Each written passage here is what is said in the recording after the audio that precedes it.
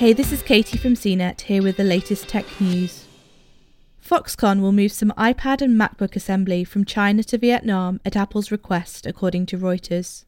The new production lines will apparently come online in the first half of 2021, as Apple tries to alleviate the impact of the US-China trade tensions on its supply chain.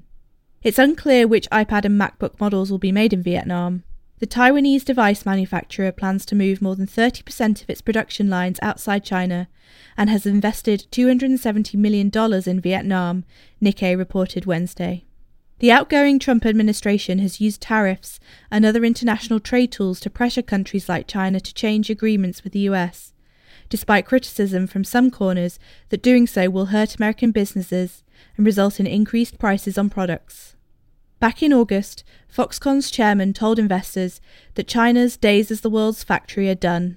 Neither Apple nor Foxconn immediately responded to requests for comment. For more of the latest tech news, visit cnet.com.